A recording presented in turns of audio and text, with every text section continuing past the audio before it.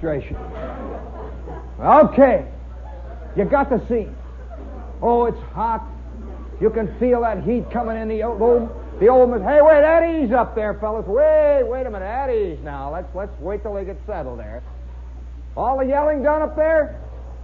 Okay, now we can go. Let's give them a big hand. Come on. Thank you up there, gang. So, here's the scene. It is ice cream time. They are selling 7-cent ice cream cones at the Red Rooster. And we get out on that highway, and you can see Oldsmobiles, you can see Huffmobiles, you can see Essexes. What is the plural of Essex? S-E? S-I's? S-E's? And you can see these cars all going, millions of them rolling down the street. They're heading towards one thing, right down there on Holman Avenue, where the Red Rooster has established its new combine. And we arrive, I'll tell you, I'll never forget the scene. I'll tell you the truth. This is what happened. We're 2 blocks away, and you can't even get a parking place. And there are thousands of people walking along the streets. Old ladies, kids, ladies in wheelchairs. Oh, they're going to 7-cent ice cream cones, not to be laughed at, out of the way, and guys are getting run over, and guys with peg legs are going. It's fantastic. Kids in wagons and carts, they're all going towards this spot. We get out of the car, and the old man says, "Come on, let's go, hurry up." He's dragging along. He's still got his underwear half buttoned, My mother is dragging behind my kid brother down the street. We can see this line of people. A line of people in front of the Red Rooster. And there he had painted in white calcimine on the front of his window, 7-cent, triple dip, all you can take. Well, I want to tell you, it was a scene of such fantastic, unrivaled excitement. They're all standing in line. You can see the old ladies, thousands of them coming out, ice cream cones. You ever seen a guy with 14 ice cream cones in his arms like that? 7-cent ice cream cones, and the crowd is excited. And rumors began to come through the crowd. We're waiting in line, They're running out of ice cream. They're running out of cones. You got to carry the balls in your hand. Well, yeah, everybody's panicked. The old man, he's got his 28 cents out like this. He's ready. And suddenly, and here across the street, you see, Holman Avenue is a fantastic uproar of people stopping, cars looking, and this crowd across the street is the Igloo, absolutely empty. And you can see old John looking out. He's looking across, and you see Aggie standing next to him. They're both looking. All of a sudden, John comes running out of the place. He looks across. He says, "Hey, look at this sign. 6-cent ice cream cones. Triple dip." The crowd looks, here they are, just they're torn, you see, for that instant. And instantly, boom! The whole mob goes across the street. You see shoes on the street, hats, and little kids are laying there across the street. You can feel the whole town tilt, They go thundering across, and old John, he's got 14 kids, and they're loading the 6-cent, and nothing at the Red Rooster. They're big 7. You see this guy from the Red Rooster, he's the city type, city man. We didn't even know who he was, the official guy. See? He's got a suit on.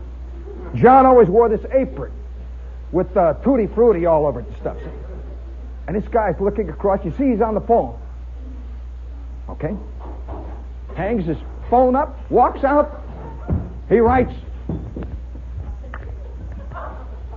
5. He doesn't do anything, just stands there. Walks back in. Instantly the crowd. Oh my God. 5-cent triple dip ice cream cone. Do you realize that's a 7-pound ice cream cone? 5 cents. And there's a brief pause. It must be the way it is just before the atom bomb goes off, where everything hangs, and the crowd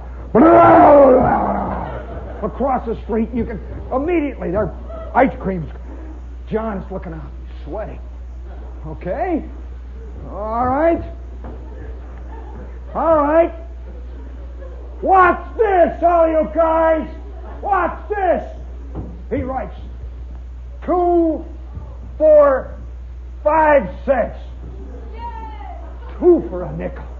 2 ice cream cones for a nickel. And there's another pause. Across the street they go. You can feel the ground thundering. And by the way, by now, the rumor has gotten out and almost all of northern Indiana has arrived. Greyhound buses have arrived. They got a sign, Ice Cream War Special on it, you know. They're coming from places like Griffith, and they're coming from Indianapolis. Yeah, and you can see airplanes flying over. It's now about 10 o'clock. We haven't moved hey, easy back there.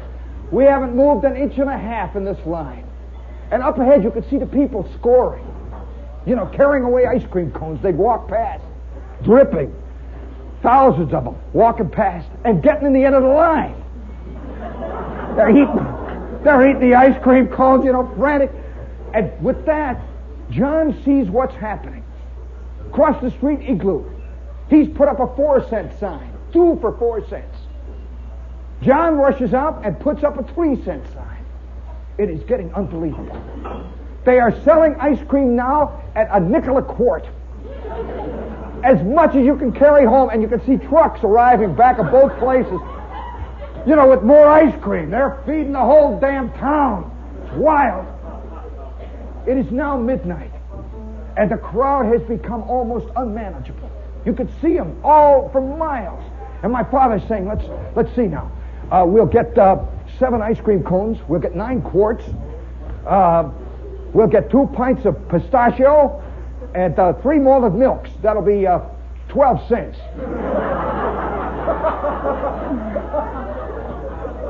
I'm telling you, it was getting at that point, and there's a fantastic excitement in the crowd. They're roaring, and it's hot. Oh, it's 150 degrees. Oh, it's hot. And John is standing in there. You can see his apron torn, and his scoop is worn down to a nubbin. And all they've got left is vanilla or something like grape cherry, some obscene flavor. They're down at the bottom. It's now midnight. I remember one sign that said, free. Ice cream free. And the crowd is now out of hand. You could hear them muttering, murmuring. And once in a while you'd hear somebody yelling in there. And the window of remember the moment when the window of John's came crashing out. Somebody was pushed through the window. John didn't give a damn. He's here fighting them. He's at the ramparts. And across the street, the Red Rooster man, his tie is open. They're glaring at each other. And suddenly from the distance, you could hear the sound of sirens approaching. The crowd now is quiet. And the cars with the big red lights arrive. They move down the middle of the street. And they walk in to John's. You can see a couple of these big guys. And a couple of guys go across the street to the Red Rooster. The crowd's watching. You see John talking. You see the Red Rooster guy talking. And then John looks across the street. Hi. The guy in the Red Rooster says, oh, John. And with that, the cops walk down the street and says, all right, now break it up. It's all over. Break it up. And here are the kids now out washing the windows off. Everybody went home. And you could see for blocks, you could see old busted ice cream cones. You could see crushed paper cups. You could see girdles. There were about 30 sets of false teeth. And there was the rubble of the great ice cream war of Hammond, Indiana. And the next day, I'll never forget the newspaper. The next day, headline, Great Ice Cream War breaks out on home in Indiana. Many hurt. Casualty reports still coming in. The old man's sitting there, a combat veteran. He's sitting there, reading his paper, looking around. He says, wouldn't it be great if they had an automobile war? Chevys, 8 cents. And from that day on, it's fascinating. From that day on, this myth has grown. And now out in Hammond, Indiana, they base things before and after. It's like the atom bomb. Or Pearl Harbor. Before the ice cream war or after the ice cream war. Oh yeah, they talk about this. Of course, that was pre-war. What they're referring to is the ice cream war. And then, of course, once in a while you'll meet old codgers who claim to have actually gotten an ice cream cone. Oh, and they talk about it, and this whole thing, it's that kind of summer madness, and it's part of the ice cream mythos in America. You know that here in town now, the ice cream has gotten to be almost an object of worship? This is probably the first show you ever heard with ice cream as a premise. But there is a place here in town now where you can go in and buy a $3 sundae. A $2.75 sundae. Oh yeah, I'm not inventing this. Oh yeah, because all of us secretly, you see, feel that we're very hip. We've all grown up. And we don't want to go in and buy an ice cream sundae. What we want is a martini. Or Jack Daniels or something like that. Now, if you can include both, a good stiff price tag and a chocolate triple dip sundae, you can encase the whole thing all wrapped up. Of course, this comes from a deep thing inside of us to be in. Oh, by the way, before we go any further, how many of you are in? Oh, come on, what kind of a thing is this? I keep reading in the paper about the in and the out people. Are any of you in here? There she is. There's the only one. Yeah, I can tell it, yeah. The sequin glasses, that's it. Yeah, that's a young Arlene Francis already. Well, that in and out thing is a fantastic urge. And this, it's all somehow connected with the summer. I don't know why it is. But in the summertime, the clothes, the attitudes, the hipness, the inness, the with itness, all of this comes out. Have you ever stood on the beach, like say at Jones Beach, and you can tell the in and the out instantly?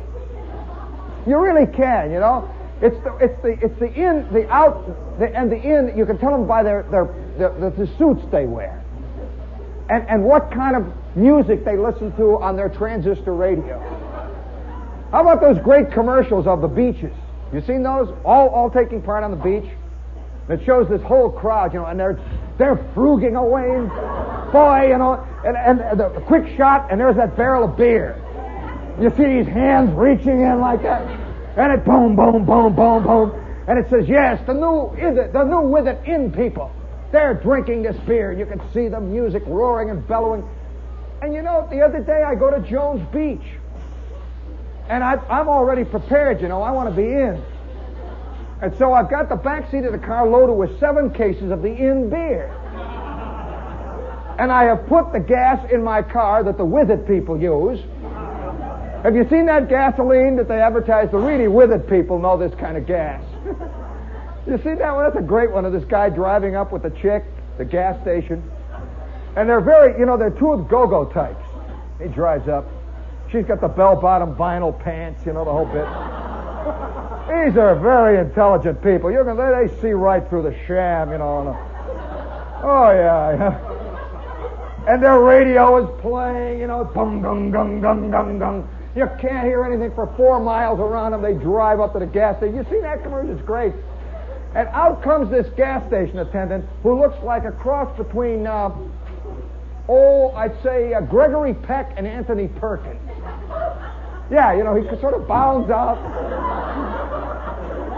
Clean shaven, beautiful, he says, immediately he's cleaning the windshield, How long has it been since anybody has cleaned your windshield unless you, hey, clean the windshield, Mac? He says, blot out. That's really the way the friendly or he throws you a rag. You catch it like that and grease shoots past you, But the world of the commercial is a very different world. Have you seen that? There's another commercial I think is very significant. Along the same line of the in people. It's this one where they're all on the surfboards. You seen that one? And they come sweeping in through the surf. You can see the light shining. It's fantastic photography. You can see the hair streaming. And the surf music, dung, dung, dung, dung, dung, dung, is going. You wonder, what is this commercial for? What are they selling, you know? Holy smokes. And then you see this beautiful chick. She runs out on the beach, and you see the wind streaming through her hair. Oh, fantastic. And you see this tall guy. He runs after her, you know, the two of them. And up they go. And you say, oh, what are they selling? You know? And the music is and the announcer says, yes, the beautiful people always go to the beautiful things. They know what the world is about. And they sit down, open the basket, and out comes a jar of mustard.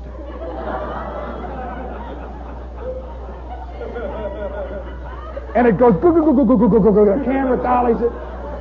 And the rock and roll music rises up, and you say, oh, so that's what it's about.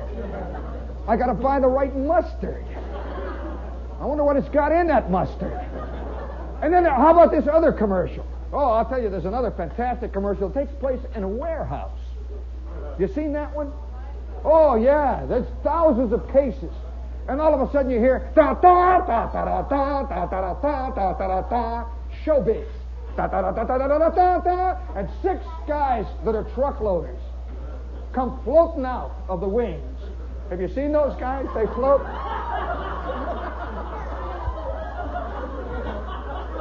I'll tell you, they don't touch the ground once. 6 truckloaders. You can hear their wings fluttering, you know. And the music's going, da, da, da, da, da. You expect Barbara Streisand to show up any minute now. And they go floating off, choreographed, and they disappear into the distance. And I begin to realize then there is a real revolution going on in America. Even among truck drivers. Oh, boy. You have to explain that one to her. She doesn't know. Fantastic moment. And so it's all part of the in-world. And I'll never forget the time as a kid. The one brief moment in my life that I was in. And I will never forget it. Once you've tasted glory, it's not easy to go back. I remember one night walking into a shoe store. True story. Walked into a shoe store. I just walk in. I sit down. You know how you sit down with a shoe store. You know, you walk in, sit down like this. And a guy comes over, and he's got that little thing you measure the foot with. He walks over, and he says, what model are you looking for, sir? And I said, well, it's the one in the window, the one with the bells on it. Well, with the bells, got the little fringe there. I want the red and white one. And he looks at me, and he goes off, you know, he walks away. He comes back with this thing, and he starts to measure my foot, and I look at him. I look him right in the eye, and all of a sudden there is a little bell ring. A bell of familiarity. I can remember somewhere along the line I have seen this guy. And he comes back with another pair of shoes. And then I say to him, don't I know you? And he looks up at me from under his beetling brows. Like as if, please don't say you know me. I said, well, don't I know you from someplace? And he says, well, I don't know. He walks away, and I see the shoulders. And suddenly it hits me. I knew those same shoulders when they had 2 silver leaves on them.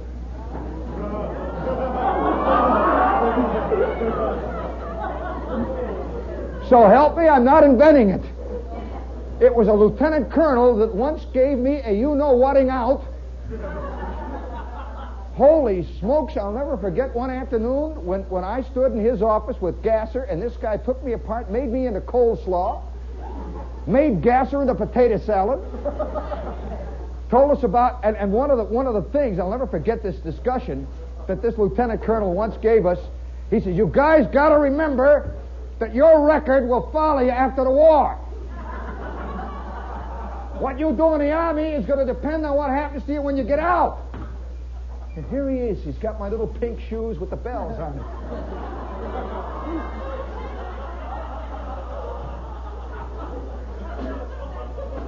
You know, I sit down, I said, watch it, Mac. Not too tight, Jack.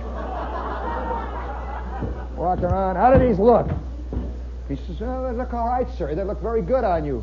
With those high ankles you've got with the lumps on them, they look very good. I sit down like this. I said, okay, now let's try the green ones with the gold zipper. I want the green ones with the gold zipper with the silver tassel. Now let's try them. He brings those. And about 20 minutes after this was going on, I finally said, I think I'll take these, Colonel.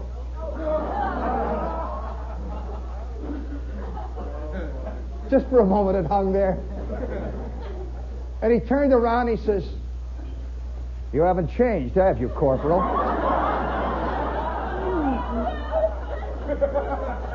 You still ain't got no taste. You know, we're pursued forever by our past. Oh, speaking of failures, what radio station is this, crowd? You are cordially invited to George and Martha's for an evening of fun and games. I know what we do. How about a little round of get the guests? George. Book dropper, child mentioner. I don't like these games. Go on anyway. Silence! Elizabeth Taylor, Richard Burton. Their new motion picture, Who's Afraid of Virginia Woolf? You can sit around with the gin running out of your mouth. You can humiliate me. You can tear me to pieces all night. That's perfectly okay. That's all right. You can stand it. I cannot stand it. You can stand it. You married me for it. That's a desperately sick lie. Don't you Elizabeth know it? Taylor, Richard Burton. The motion picture, Who's Afraid of Virginia Woolf? Also starring George Segal and Sandy Dennis. Remember, no one under 18 will be admitted to the theater unless accompanied by his parent. Who's Afraid of Virginia Woolf? From Warner Brothers. You're gonna get it, baby. Be careful, Martha. I'll rip you to pieces. You're not man enough. You haven't the guts. Edward Albee's Who's Afraid of Virginia Woolf? Criterion and Lowe's Tower East Theaters.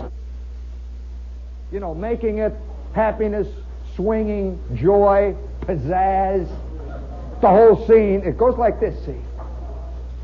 And then it sort of levels off.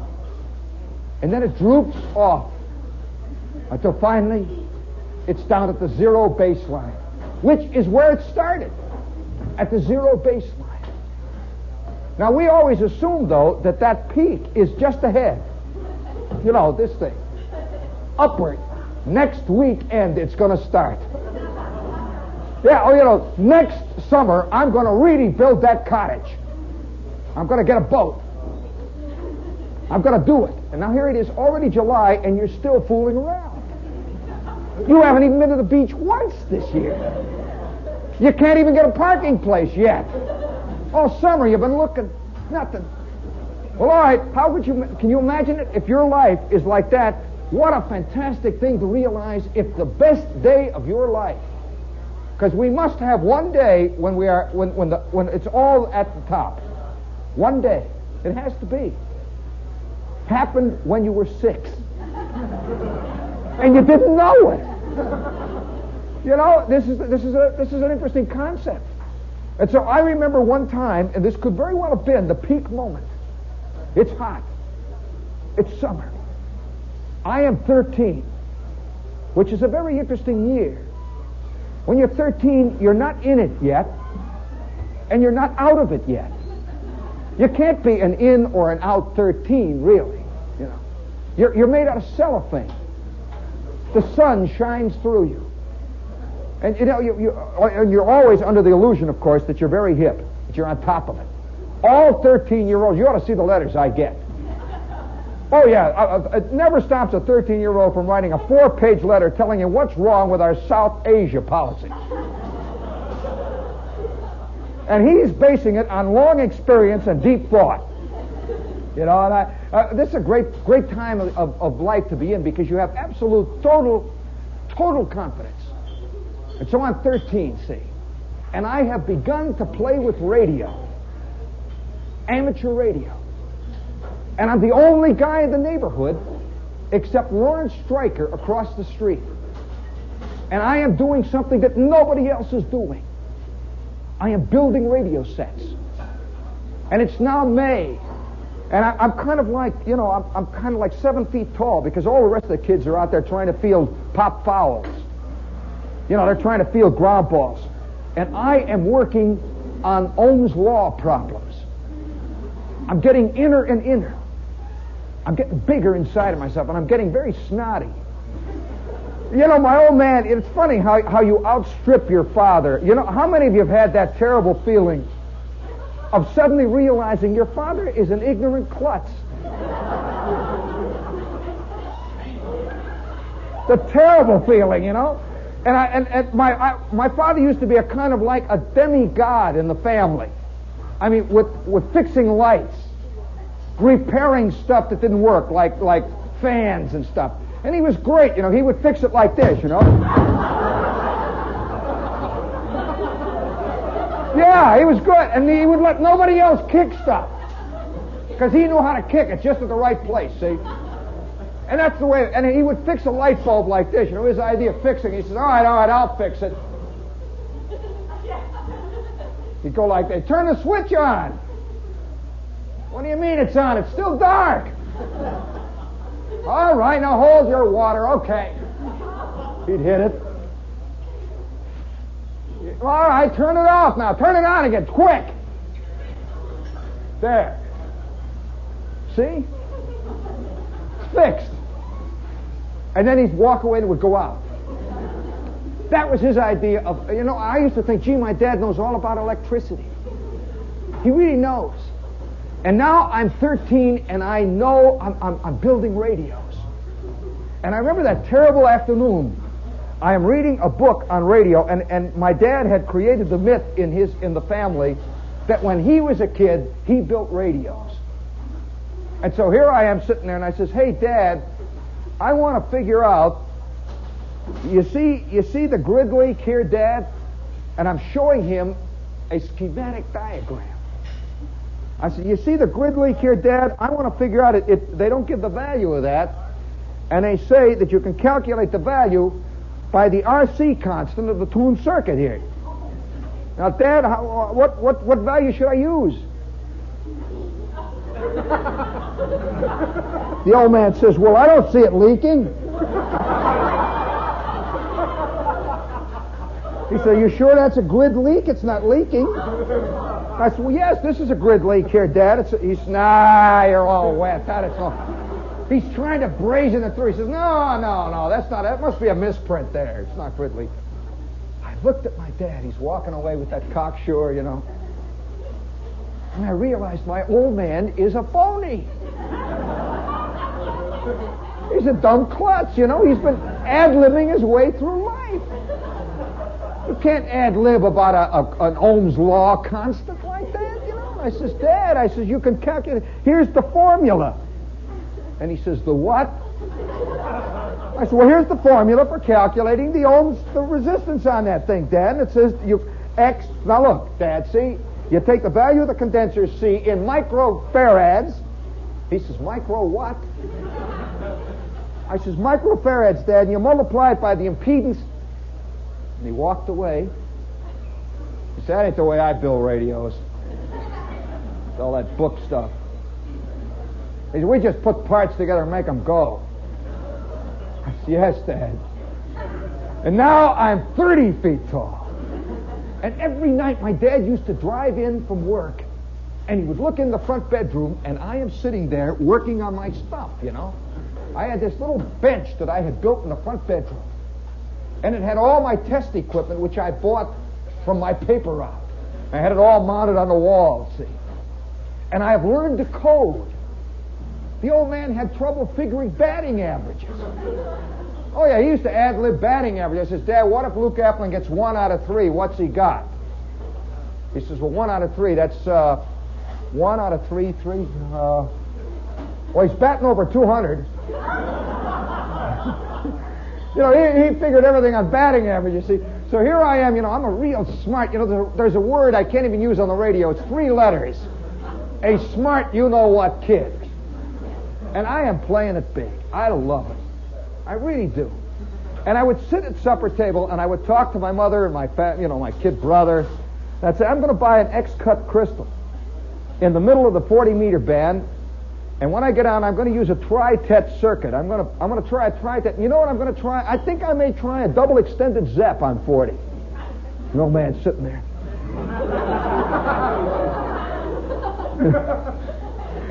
And then he'd try to outploy me. He said, I think I'm going to grind the valves on the Olds.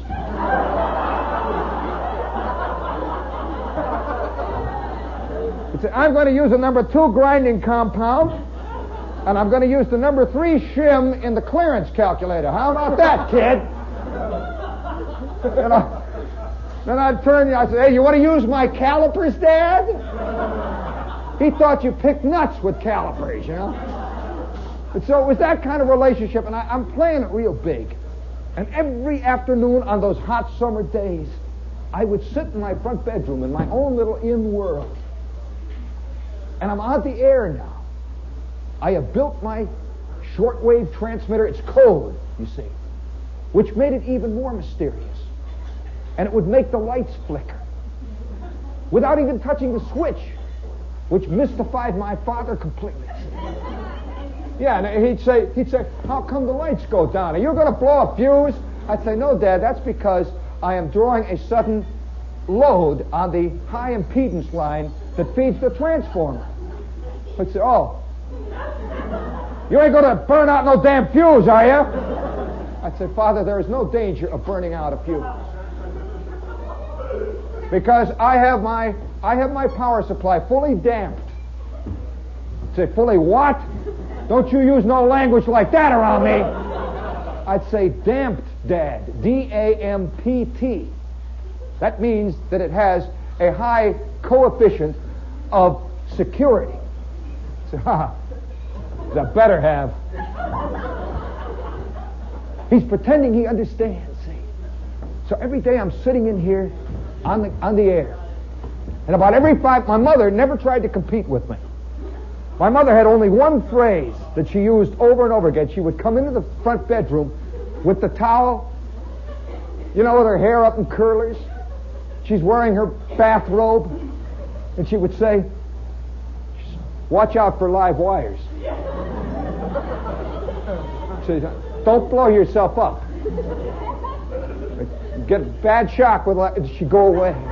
I'd say, oh, come on, Ma. Now, don't bother me. I'm talking to a guy in Cleveland. Don't bother me, Ma. I'm not going to blow myself up. Now, Ma, stop it. With that supercilious air of the kid who knows everything about everything. He is told. You hear that one? There's one back there now. Yeah, the kid that knows what the world is about, and he's got it by the you-know-what. Oh, I'll tell you, it's a great feeling, see. And one afternoon, it was hot. I'll never forget this because it was one of the great lessons of my life. It's hot. The temperature is about, 100 degrees like it was last week here in New York. We had that temperature all summer out in the Midwest. And the sky is kind of laying down, just looking. And it's one of those misty, hazy summer days. And you can hear the crickets for miles around. And I'm sitting in my front bedroom, and right next to me is an open window. And I'm on the air, see. And above me on the roof, after a fantastic battle of about 3 weeks, I was able to get my old man to let me put a pole on the roof, see. And put another pole over here on the garage, and run in between my little wire. That was my antenna. And then from the end of the wire came the lead-in. Came down, and I had it all mounted. See, it was a 600 ohm lead, which I had calculated, and it came right into my window, like that. And up here it went to my tuning circuit, my transmitter. You got the picture? And I'm sitting there, and I'm working the world. I have got my own scene going. I am on top of it. And I can see all the lesser kids out there, kicking cans around. Well, you know what kids do, scratching and hitting each other and stealing stuff and that stuff. I'm on the air. It's hot. And I notice out the window there a few drops of rain. Just a few. You know those wonderful summer showers? And you get them in Indiana, great big drops about the size of ping pong balls, ping. And I'm talking, I will remember this because I even recall the guy I'm talking to. I am talking to a ham in Denver. And every time I put the key down, you'd see the lights dim a little bit. There's that sense of power, goom, goom. They're hearing me all over the world. Goom, and then goom. And my mother's out in the kitchen. And she's doing the dishes. And she walks into the front bedroom and she says, it's starting to rain. It's starting to rain. Don't be careful now because you get shocks when it's wet. Oh, come on, Mom. You know, gee whiz. And I'm working that transmitter. And now there is a slight roll of thunder. A roll of thunder came in through the bedroom and bounced off the wall. And I had my earphones on, little knowing that in the next millisecond I am about to experience a traumatic experience. I will never in this world forget it, I'll tell you. I'm real snotty, you know. I'm talking to this guy, says, okay, Charlie, that's about all for here. What do you got now? I'll stand by. W9QWN. Bye for W9 blah, blah, blah, blah, blah, blah. Boom, ba-boom, K. I put on my cans. I sit there for a second, and everything hung. And I heard him coming back. For one instant, I heard boop, boop, boop. And then, what I am about to tell you, I cannot clearly describe. No, I can't. I heard a muttering of thunder out there. I knew for one brief instant that something had happened. And then it was gone. And then it came back again. And a fantastic blue ball. A ball about the size, I'll tell you, it was 30 feet across. Came right in my bedroom window. Big blue ball. Oh! It ran right up my antenna wire. Around the room, hit my transmitter. Boom! I staggered back, I hit the wall, and I laid there on the ground. I don't know how long I was there. I was behind and under the daybed. One earphone had been torn completely off my head. My shoes were smoking. My hands were all the way up here. They were great black. I had blisters all the way up to my elbow, and this bolt of lightning kept spinning around in the room looking down at me. And then all of a sudden it said, "Son, Jack, run!" It dove out the window and down my ground wire. And there was my transmitter, nothing but small pieces of wire and smoldering embers. I couldn't, for a long moment, I could not bring my mind together. It's not everybody that's been hit by lightning. I have.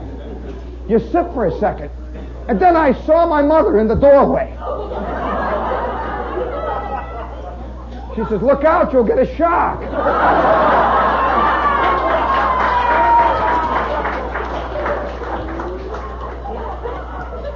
She says, "You're going to get a shock." I'm laying on the ground. I look up at her, see, and she walks away. She comes back, and she says, "The lights don't work." And then she saw my room. Here she had her drapes, which we got from Sears Roebuck, with the Dutch windmills, all of them, and they were all burnt off halfway up. And I want to tell you one of the crazy things that happened with that lightning. See, lightning had hit my antenna, had come right down into my room, had belted the daylights out of my transmitter, knocked me under the daybed, and then left. But what it did, I'll never forget. Here was the house. It was on the first floor. We lived in a framed bungalow. And I'm looking at, this was my bedroom, see. For some eerie reason, I've never seen lightning ever do this. There was a crack that went absolutely from the ceiling all the way down to the floor. The entire wall of the house had been pushed in like a V, like a truck had driven into the side of it. It went all the way down into the foundation. I took one look at that. Holy smokes. And I'm trying to push the house back, and I push it, and my hands are all burnt, my pants are burned off, my earphones are hanging. I look around, and then my mother's behind me. She says, "What have you done to the house?"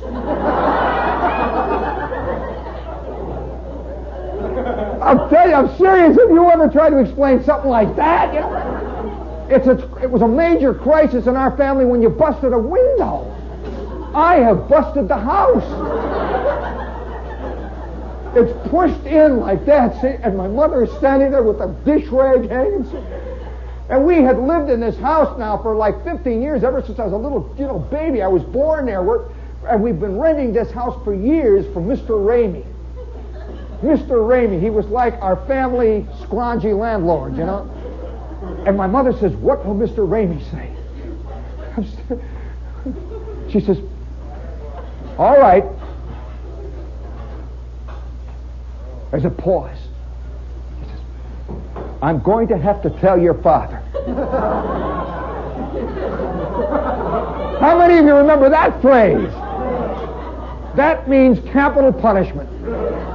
That is it, see? And so, I'm scared. I'm just... I'm trying to push the house back, and my wires are up, my transmitter's burned up, and my elbows are hurting, and my earphones are burned off my ears, and my transmitter's gone, and the whole world is crumbling. And then up the driveway comes this car. And I'm sitting on my daybed, which I had in my bedroom. I'm scared because my mother says, you're not going to leave the house until he gets home. And I hear the old man come in, like he always did on summer afternoons, you know. I'm here, here's the chief, you know, wow. And there's a pause. And I hear these voices. He says, what? And I hear these feet, you know, those approaching feet.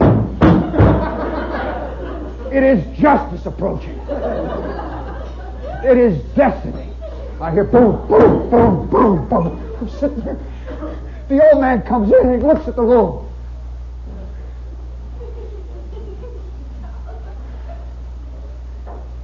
Did you do this?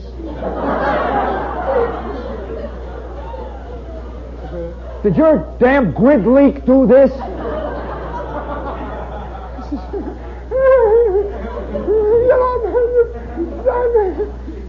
All right, everybody. Where's Randy? My kid brother, ever since the lightning had struck, had been hiding down in the coal bin under the coal. Whimpering. You could hear him whimpering from under the coal, you see, because we had this relationship. He knew when the boom was going to be lowered on me, and he always got the backlash. So the two of us, it was very close like that. So he says, all right, Randy, come up on the basement. Let's go, all of you. Hurry up. I'm sitting there with what now, you know.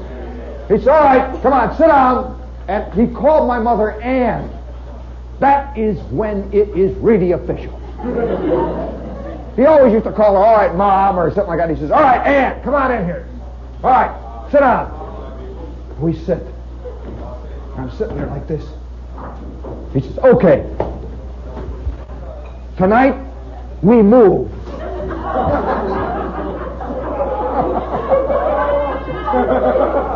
He says, we're moving tonight. And all I remember about that night was frantic unloading drawers, piling stuff into my uncle's pickup truck. And we moved all the way across town. We just left the wreckage behind us.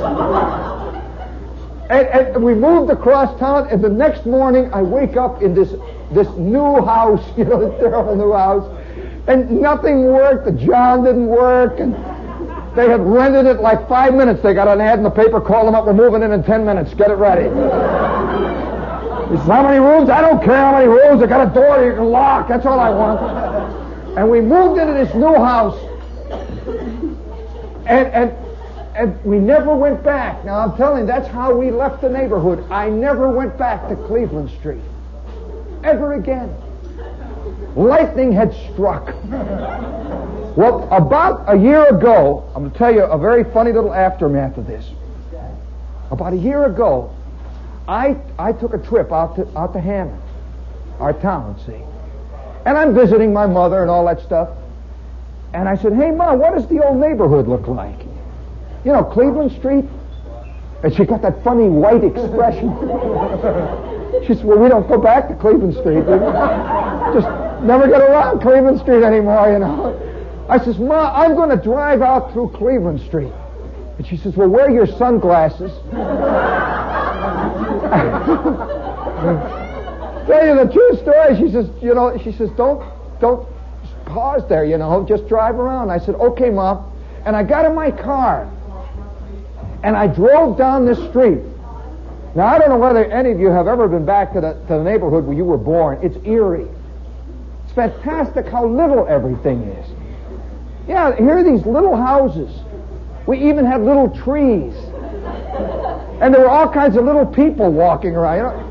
You know, it reminded me of one of these little towns that you see with model airplanes, model railroads, you know. And they're all walking around. And sure enough, I came down Cleveland Street, and there's that excitement, see. I passed Watts's house, where I had many a fist fight. I drive another block, and I passed Esther Jane's house. Yeah, there's the house that used to be lived in by the chick that I was madly in love with. And I drive past, and you can see the screens, and they've been out of there long since, you know. You can see the snowball bushes. I drive a little further, and there's Flick's house. They don't live there anymore. I drive past Schwartz's house, and now I'm very careful. I'm very careful. I put the car in second, so if I got to go real quick, see. You know, Mr. Ramey may be hiding in the bushes yet. You know, like Captain Ahab, figuring one day the criminal returns to the scene of his crime.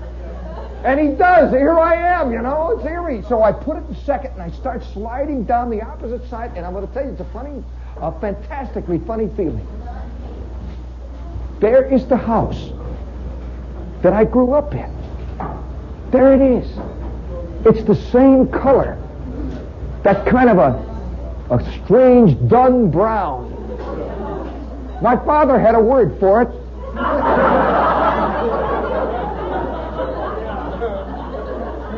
And the reason that Ramey painted it that color, he says, it lasts good. Well, here it is. It's that same color, you know. And there it is. It's very eerie. And there's the porch, the yard. And I could see a couple of the boards were out under the porch.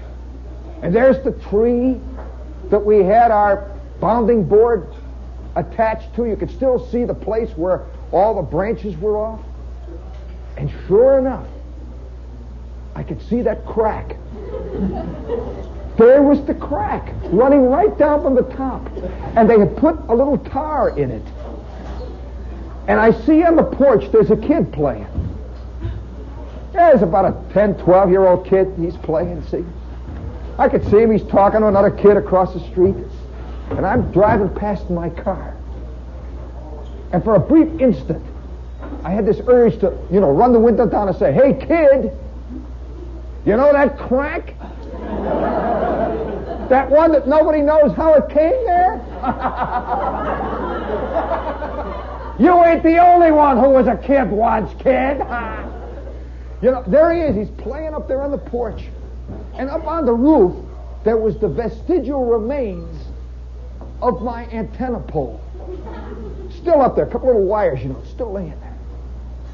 Here's this kid. I drove around the block. I came back again. I drove up in front of the house, and I looked for a long moment, and I see the kid looking down at me. This kid sees a car, see, pulling up, an official-looking guy in it. Sunglasses, see. And I see the kid, he gets kind of white, and he goes in the house. And then I see the curtains open up a little bit, and I see this lady with her hair up in curls. And she's peeking out through the curtain.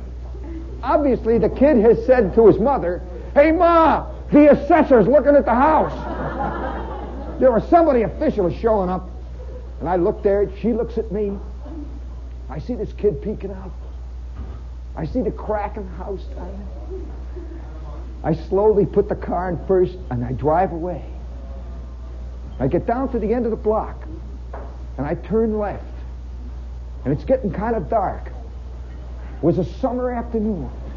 A few raindrops were coming down. I could see a little lightning, heat lightning, playing up there among those clouds. And I can't help it. I drive around again. And here's this smart kid. He's got that look, You know that look of the kid that's on top of it? We got 6 of them in the audience tonight. And I look up at this kid, and between us for a second, they're past something.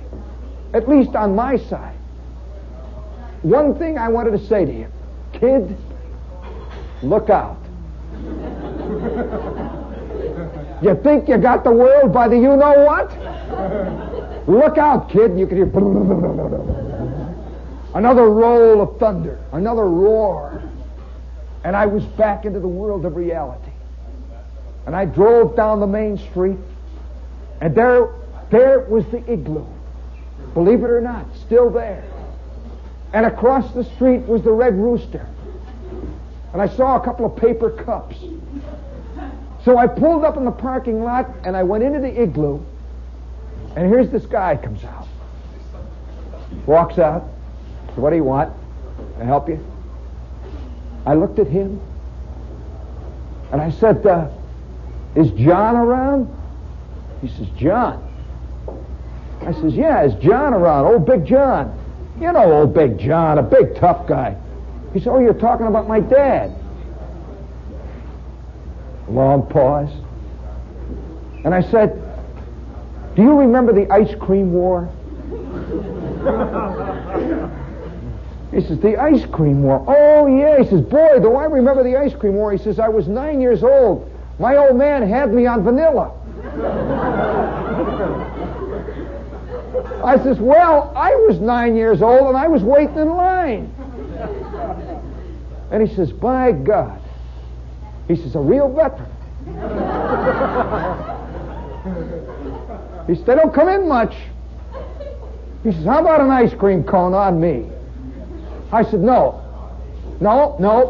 I said, I will have a triple dip, one pineapple dip, one chocolate dip, and one strawberry dip. And I wish to pay 7 cents for it. And he says, how come 7 cents? And I says, well, we never got to the window.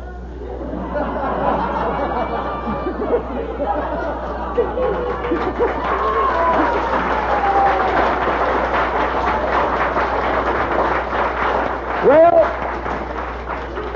I walked out into that heat lightning, and I could see the lightning playing over the steel mill, and I took a great big lick of that strawberry cone, and I knew deep down inside that Ahab was right, that it all comes to he who waits. And so we'll be back next week at the same time. Thank you.